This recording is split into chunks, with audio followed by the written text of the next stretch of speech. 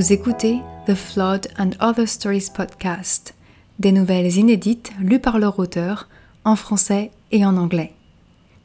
Bienvenue, je suis Constance Gontier, ravie de vous retrouver pour ce 3e épisode en français et le premier d'un diptyque londonien très cher à mon cœur, hommage à la capitale anglaise et à Virginia Woolf.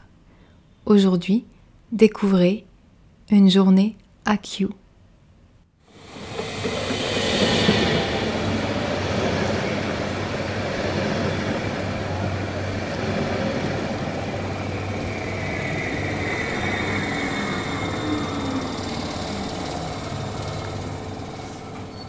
Un monde dont il n'avait pas deviné l'existence défilait le long du train. Il dépassait les hangars et les vieilles usines en briques abandonnées avec leurs cheminées élancées. Il dominait des quartiers gris en longues lignes identiques de maisons et de fenêtres qui se courbaient sur les rues. Les rails étaient construits très haut au-dessus du macadam et le sommet des bâtiments les plus laids surgissait près des fenêtres du train comme celui-ci traçait sa route vers la prochaine station.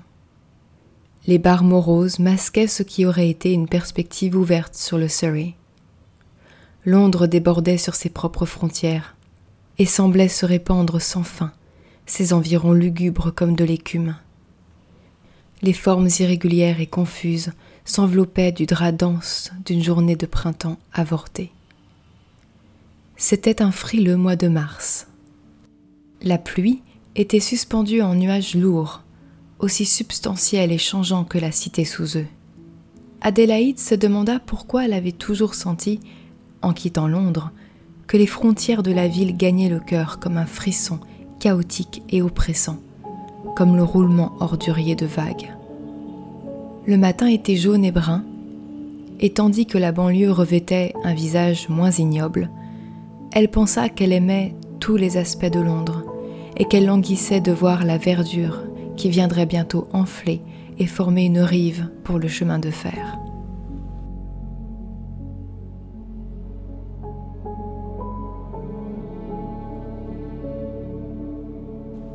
Quelque chose de la tristesse au dehors pesait sur les passagers à l'intérieur.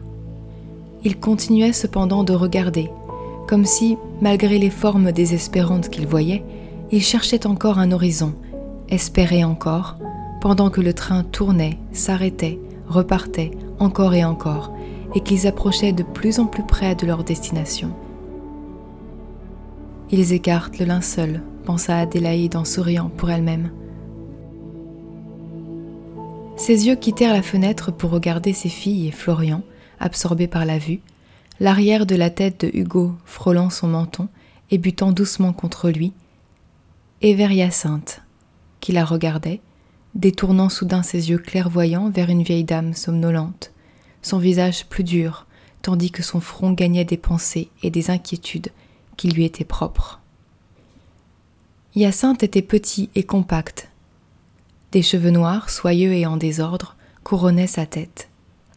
Un nez irrégulier et généreux donnait rythme et relief à son visage italianisant, où brillaient 2 yeux noirs en amande.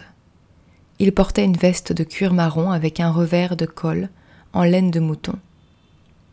Les filles d'Adélaïde, Ottoline et Margaret, étaient assises ensemble de l'autre côté de l'étroit passage entre les sièges. Les 2 petites portaient leurs cheveux en chignon soigné de ballerines.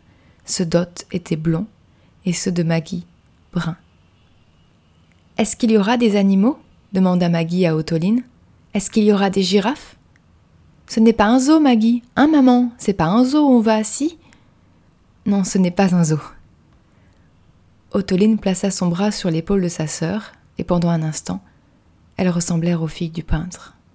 « Je pensais, » commença Hyacinthe, dans ce désir qu'il avait d'être honnête et ouvert, de dévoiler à Adélaïde les nombreuses conclusions où il était arrivé, toutes les opinions qu'il avait formées. « À propos de ce que tu m'as dit l'autre jour, je ne veux pas rester comme je suis maintenant. » Sa voix était douce, sa séduction un peu forcée. Une chevalière en argent brillait sur sa main courte, qui s'agitait sans cesse en mouvements nerveux. « Je ne veux pas toujours revenir à moi. » Hyacinthe avait une sorte d'esprit franc et étonnant, et il en allait souvent ainsi. Ses idées et ses théories, car il en avait beaucoup, jaillissaient de lui avec autant de sursauts de ses mains, de façon un peu agressive parfois, comme pressé par quelque crainte souterraine de ne pas trouver les mots justes, de ne pas la convaincre. Et en effet, malgré ses efforts, elle était souvent incapable de se rappeler ce qu'il avait cherché à marteler avec une telle vigueur désespérée. Mais ce n'était jamais tant ce qu'il disait qui la laissait quelquefois bouillonnant de rage, que les milliers d'implications qui, une fois toutes tissées ensemble, formaient une idée d'elle, de la vie, de tout, qu'elle trouvait réductrice. Et bien sûr, elle en voulait aux interruptions, car elle n'effleurait jamais les choses importantes. Ils étaient toujours interrompus, cette fois encore, par l'annonce du prochain arrêt. Kew Gardens. Kew Gardens, répétèrent les enfants, réjouis et bruyants, de peur que leurs parents respectifs n'aient pas prêté attention à la voix polie. Au bout du compte, Adélaïde s'était souvent dit qu'elle préférait quand ils ne parlaient pas, car ils avaient un talent indéniable pour être ensemble, sans parler. Ils remontèrent les rues élégantes de Kew. Ils payèrent l'entrée pour les jardins botaniques et confièrent les cartes aux 4 enfants. Leurs yeux passèrent sur le parterre qui faisait face au bassin près de l'entrée principale. Le temps froid soulignait le sol bleu des myosotis et les robes roses des tulipes qui en sortaient la tête. Ottoline et Florian étudiaient la carte intensément. « C'est par là pour la serre des nénuphars !» Les enfants étaient chaussés de bottes en caoutchouc fleuries aux couleurs criardes, et leurs parents pouvaient suivre de loin leurs petits pas entre les parterres de fleurs. Ils entrèrent dans la serre avant les adultes. Ottoline se pencha au-dessus de la balustrade. Le bassin était rempli d'une eau huileuse qui reflétait toute la structure forgée de blanc du bâtiment. Les nénuphars, leurs feuilles comme de grandes assiettes vertes, flottaient dans une immobilité absolue à la surface, si dense et lisse, si pleine de ténèbres, qu'elle était certaine que, plongeant sa main dans l'eau, elle n'y ferait aucune espèce d'ondulation. La parfaite douceur, l'apparence régulière des nénuphars, si pleine et compacte, satisfaisait l'esprit. Ici et là, des fleurs blanches et roses émergeaient près des assiettes vertes. Des fleurs mauves au cœur jaune tournaient leur visage vers la petite fille. Ottoline aperçut la silhouette de Hyacinthe sous les nénuphars, un hyacinthe noir et huileux, et elle trouva bientôt Florian et Hugo, Maggie et sa mère, tandis qu'ils marchaient autour du bassin. L'air était chaud et humide, et leur voix étrangement étouffée. Florian lisait l'information sur la pancarte. « Les nénuphars de Santa Cruz produisent une fleur à la fois. » Tous écoutèrent la voix assurée du petit garçon. « La fleur se ferme sur le scarabée. » Hyacinthe s'approcha de son fils pour jeter lui aussi un œil sur la pancarte. Ce n'est cependant pas la pollinisation qui crée le changement de couleur, mais le bon moment. Le bon moment. Adélaïde se figura le scarabée enveloppé de pollen, s'envolant, enivré par la nuit chaude dans la fleur, pendant que les pétales roses palpitaient en s'ouvrant. « Il y a une vue sur Sion House au bout de cette avenue, dit-elle en montrant du doigt l'allée large et herbeuse bordée d'arbres magnifiques. Ils s'y engageaient quand un écureuil barra leur route. « Ah !» s'écria Ottoline. L'écureuil avait grimpé le long de sa jambe maigre, plantant ses griffes dans sa cuisse. Il avait senti les cookies au chocolat et noix de pécan dans son sac et s'y suspendait maintenant avec la ferme intention d'en avoir un morceau. Tous avaient oublié Sion House et la Tamise. « Regardez, regardez !» s'exclama Ottoline. Elle avait ôté son sac de son dos pour voir comme l'écureuil s'y accrochait. « Est-ce qu'on lui donne un cookie ?» demanda-t-elle, perplexe devant la petite bête farouche. Florian s'était approché pour essayer de le caresser, mais l'animal le griffa aussitôt. « Aïe ! On ne peut pas caresser un écureuil !» rit Ottoline. Florian retint son souffle. L'écureuil avait dévalé le sac d'Ottoline pour monter sur le sien. « Ah, ça fait mal ! Bien, les enfants, donnez-lui un peu de cookies maintenant. »« Il nous suit !» Hyacinthe s'accroupit pour nourrir l'écureuil et les 4 enfants se réunirent autour de lui pour le regarder faire. Adélaïde contempla d'abord le tableau qu'il formait, puis s'éloigna lentement. Elle se planta sur l'herbe humide qui donnait sur les rives vertes et brumeuses de la Tamise et les lignes trapues de Sion House. Elle se tenait très droite dans le vent qui défaisait et décoiffait ses cheveux et battait ses boucles d'oreilles et son écharpe de laine noire autour de son cou. Vivifiée par les bourrasques froides et le robuste château Tudor de l'autre côté de l'eau, elle regardait fixement la Tamise soudain si verte et sauvage, et si différente, si infiniment différente de cette Tamise que l'on voit depuis la Tate ou le Westminster Bridge. Derrière elle, une autre vaste avenue herbeuse courait jusqu'au stupa brun. Des arbres exotiques s'élevaient de chaque côté en différentes nuances de vert. Un couple d'oies sauvages traversa d'un pas gauche la pelouse parsemée de marguerites, déroulant de délicates taches blanches.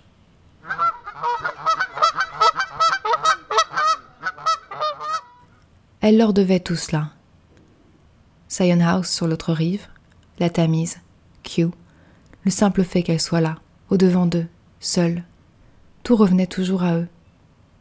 Car la solitude d'Adélaïde, sa courte et timide tentative de liberté, aurait été du désespoir sans eux. L'apogée de son plaisir était de les savoir à quelques pas, de savoir qu'ils se tenaient là et son soudain besoin d'indépendance un exploit fragile. Tout cela était si beau parce qu'elle pouvait se tourner vers eux et voir leurs visages, ceux d'Ottoline et de Maggie, de Hugo et Florian, et de Hyacinthe. Tout ce qui se trouvait au-delà se résumait à la pensée élastique que le monde les portait toujours en lui. Et Kew Gardens pouvait se flatter de la beauté qui enflammait son cœur, seulement parce que finalement, comme pour toute chose, tout revenait à eux. Enveloppée dans le ravissement de ses propres pensées, emportée par quelque intense extase, elle retourna sur ses pas et souleva Maggie de l'herbe pour marcher avec sa plus jeune fille dans les bras. Souriant à sa mère, Maggie commença à jouer avec la longue boucle d'oreille près de sa mâchoire. Adélaïde prit la direction du stupa en longues et fermes enjambées, grande et élégante dans son manteau noir. C'était ce poids qu'elle sentait avec tant d'acuité qui la sauvait, qui la maintenait de force dans ce monde. Elle aurait autrement flotté au loin, sa vie glissant hors d'atteinte. Son éternité s'élançait avec ses vieux arbres noueux, déracinés de quelque terre lointaine, et déplacés là tant d'années auparavant, là où il convenait si étrangement. Le vent transporta le rire aigu de ses filles. « Regardez !» Maggie pointa du doigt des jeux pour enfants parmi les pins. Adélaïde la reposa sur le sol. Les enfants se précipitèrent vers la tanière du blaireau et grimpèrent sur les troncs reconstruits, commençant tout de suite une histoire. Ottoline ramassa une grosse pomme de pin du sol. « Regarde, maman !» Mais elle vint à regretter presque aussitôt sa trouvaille, car la résine collait maintenant à ses petits doigts. Cela ne partait pas, même en les frottant sur l'herbe. « C'est pas grave, Ott, dit sa mère. C'est juste de la résine. Allons-y, les enfants. » Ils atteignirent une partie du jardin semblable à une forêt, et les enfants poussèrent des cris exaltés. Derrière la barrière qui longeait le sentier, les clairières étaient tachetées de jacinthes des bois. Elles roulaient en douces vagues sous les arbres. « C'est merveilleux !» s'exclama Adélaïde. Elle sourit à cette vue, d'un large sourire pour elle-même. « Tu disais ?» la rappela Hyacinthe, reprenant le fil d'une conversation qu'elle avait interrompue pour les fleurs. Elle disait quelque chose à son sujet, et il avait soif de ces mots, les mots qui le perçaient à jour, qui le construisaient. Il sentait qu'il pouvait marcher sur le sol qu'elle aplanissait pour lui. Mais à présent, elle avait un sourire si distant, comme un rire contenu. Il fronça les sourcils. Là, elle l'avait écarté. Son visage se ferma. Il devint nerveux et irrité, son impatience aride n'étant que les faibles ondulations d'une plus vaste abondance de colère, de frustration et de brutalité. Il chancela. Revint le sentiment familier d'insuffisance, cette gaminerie qui s'attardait, à laquelle il pensait parfois comme à une maladie et dans laquelle il se complaisait à d'autres moments, résigné. Les différents aspects de lui étaient trop disparates. Et pendant que ses yeux se reposaient sur les pris mauves de Hyacinthe, sa propre légèreté le blessait. En lui, profondément, une lumière combattait des vagues plus noires, qui s'élevaient et tournoyaient. Pourtant, comme il avait l'air pur, ses yeux posés sur les fleurs. Et derrière la régularité lumineuse de son visage, Hyacinthe bouillonnait de ce qu'il pensait vide et qui étincelait cependant, entier et délicat. Il semblait comme un enfant dans son animalité, tant que malgré sa petitesse et sa gaminerie et la gaucherie de ses mollets arqués, il parvenait à laisser une impression solide de matérialité. Ils continuèrent de marcher l'un près de l'autre. Les poiriers en fleurs lançaient et emmêlaient leurs ramages blancs au-dessus du chemin. « Est-ce que tu veux voir le cottage de la reine Charlotte ?» lui demanda-t-elle en se tournant vers lui. Dans la petite maisonnée, ils se regardèrent sous le toit vert et fleuri qu'une des princesses avait peint pour son père. Le cottage sentait la campagne et le bois, chaud et ténébreux, avec son toit en pente assez bas au-dessus de leur tête. Les grands yeux noirs de Hyacinthe luisaient dans l'ombre. Il était à contre-jour devant la baie à meneaux, et l'on pouvait mieux voir tout ce qui était doux et sombre sur son visage, la moustache et les cheveux et les sourcils denses, et la gentillesse de ses yeux brillants. « Que disais-tu » insista-t-il dans un murmure. « Je ne me rappelle pas. » Ils retournèrent sur la pelouse qui montrait le chemin jusqu'au cottage. Les adultes examinèrent la carte, reprenant à leur compte la question de l'itinéraire.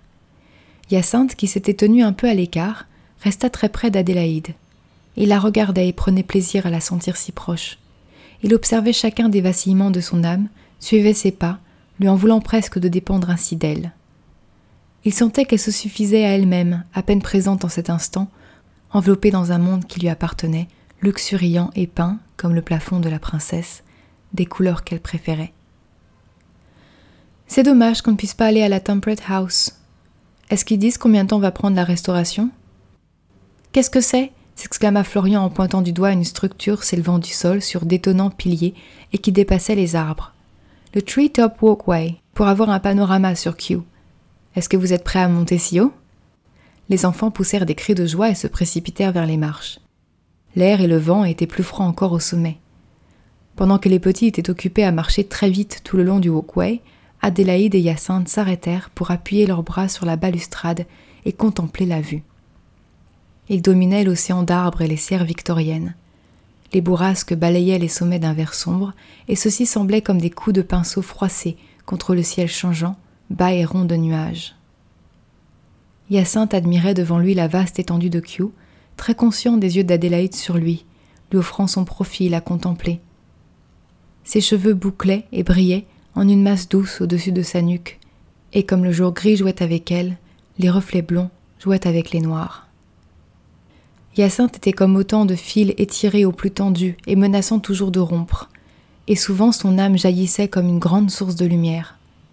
Adélaïde plongea la main dans ses cheveux.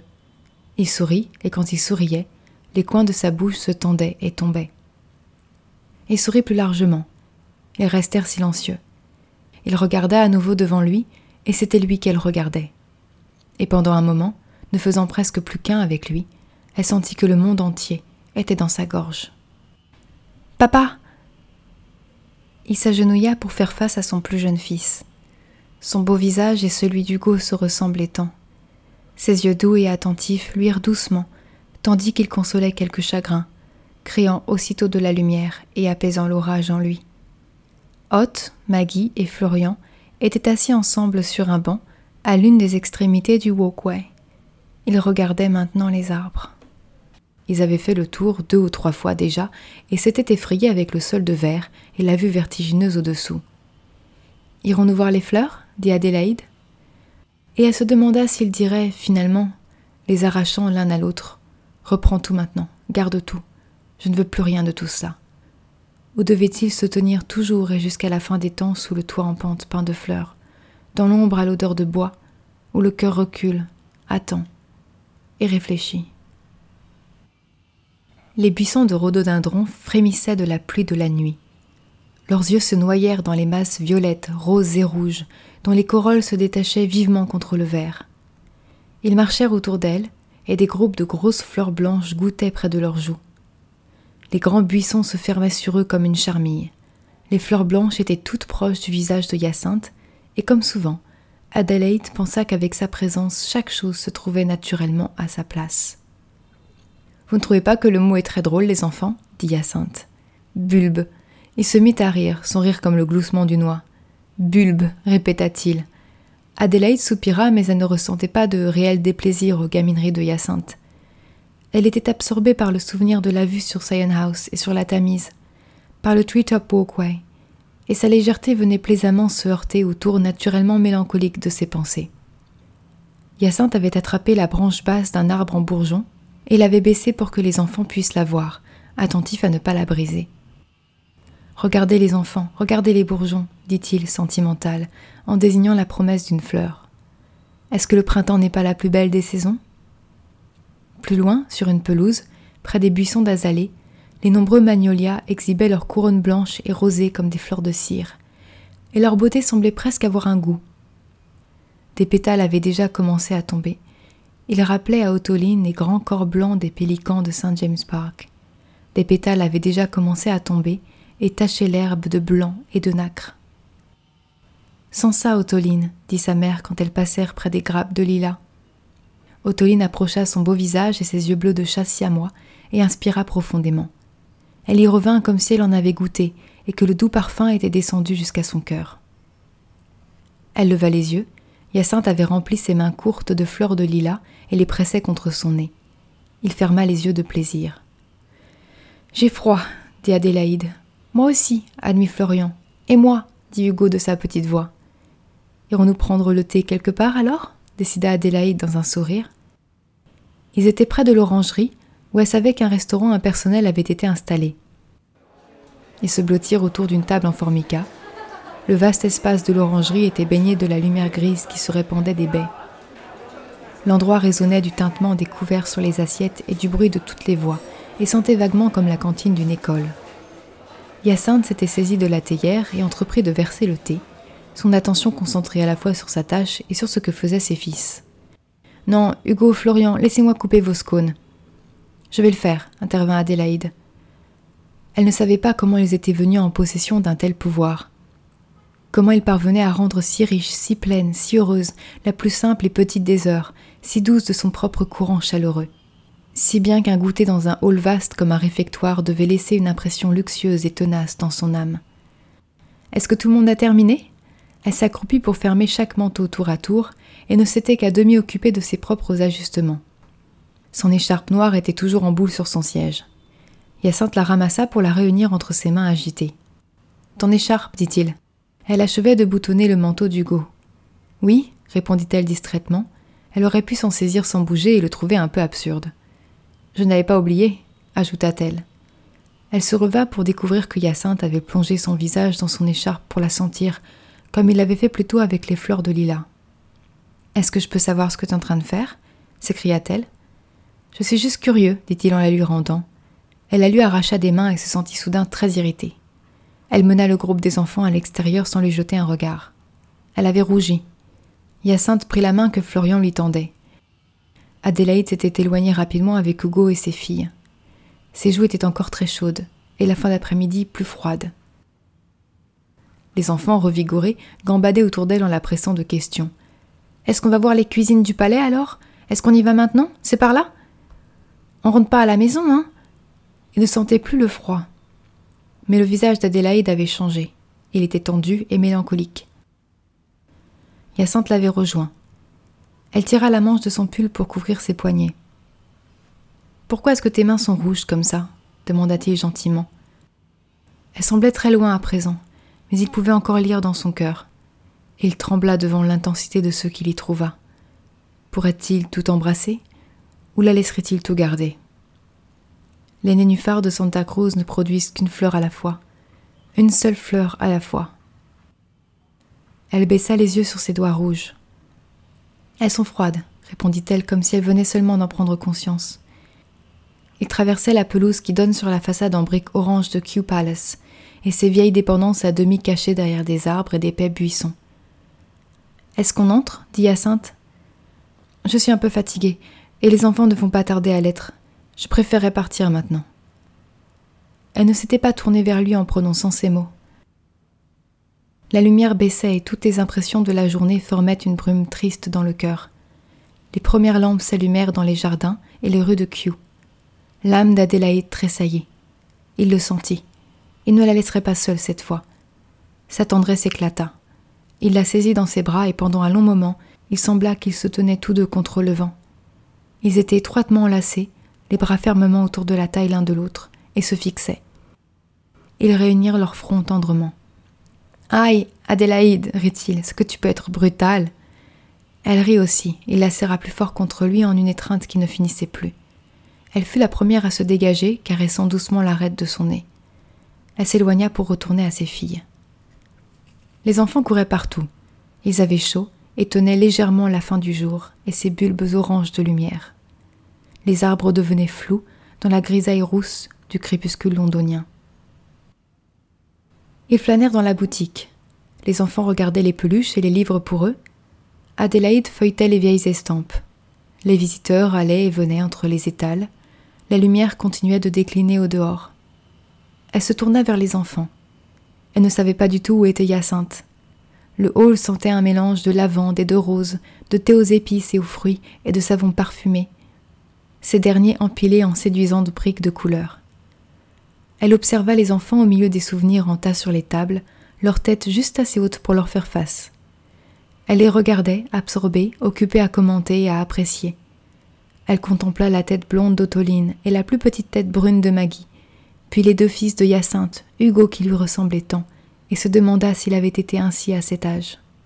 « Vous pouvez choisir un cadeau chacun. » Les enfants se figèrent, s'étant à demi saisis des renards et des lapins en peluche sur les tables, et leurs visages immobiles assimilèrent peu à peu les paroles d'Adélaïde. Leurs expressions éclatèrent en larges sourires.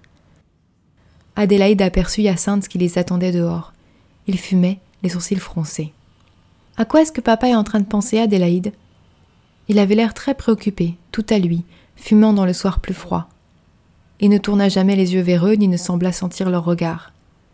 Adélaïde réunit toutes les peluches dans ses bras, et suivie des 4 enfants, se dirigea vers la caisse. Quelque chose vacillait faiblement dans son cœur, ses mains rouges serrées sur le chevreuil, les lapins et le renard.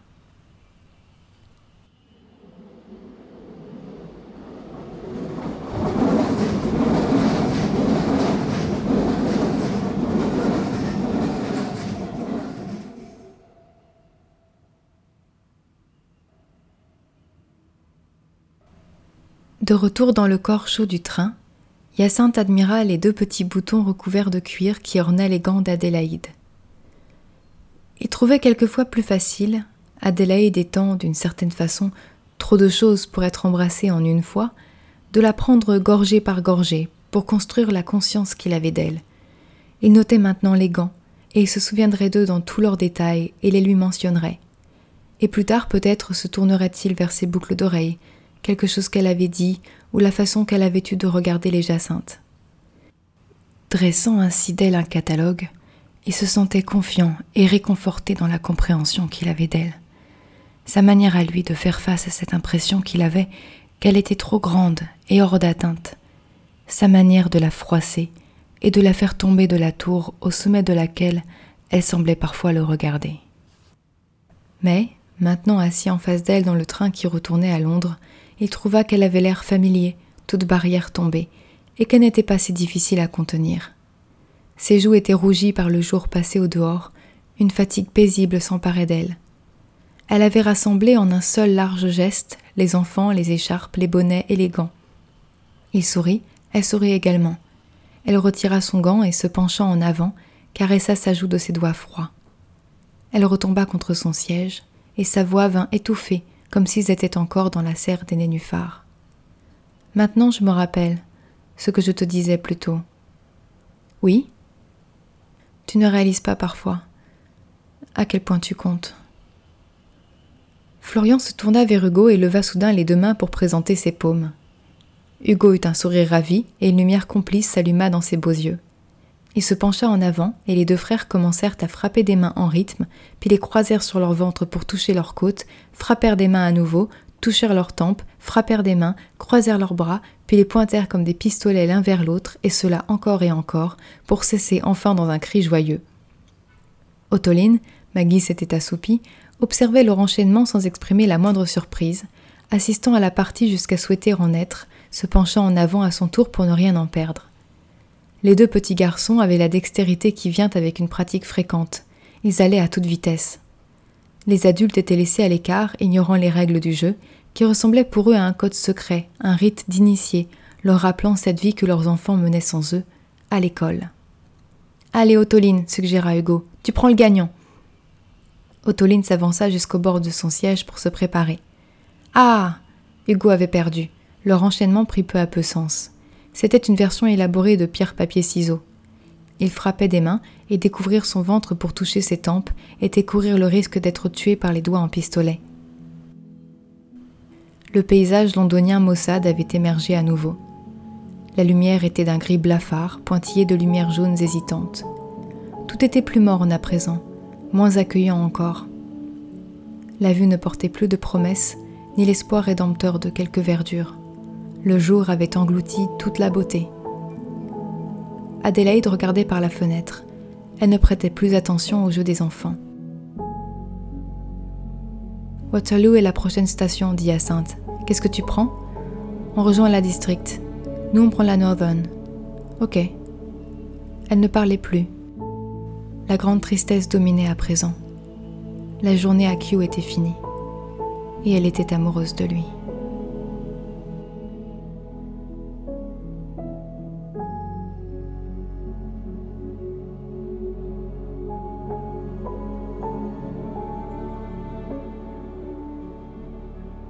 Merci d'avoir écouté Une journée à Kew, premier volet de mon diptyque londonien.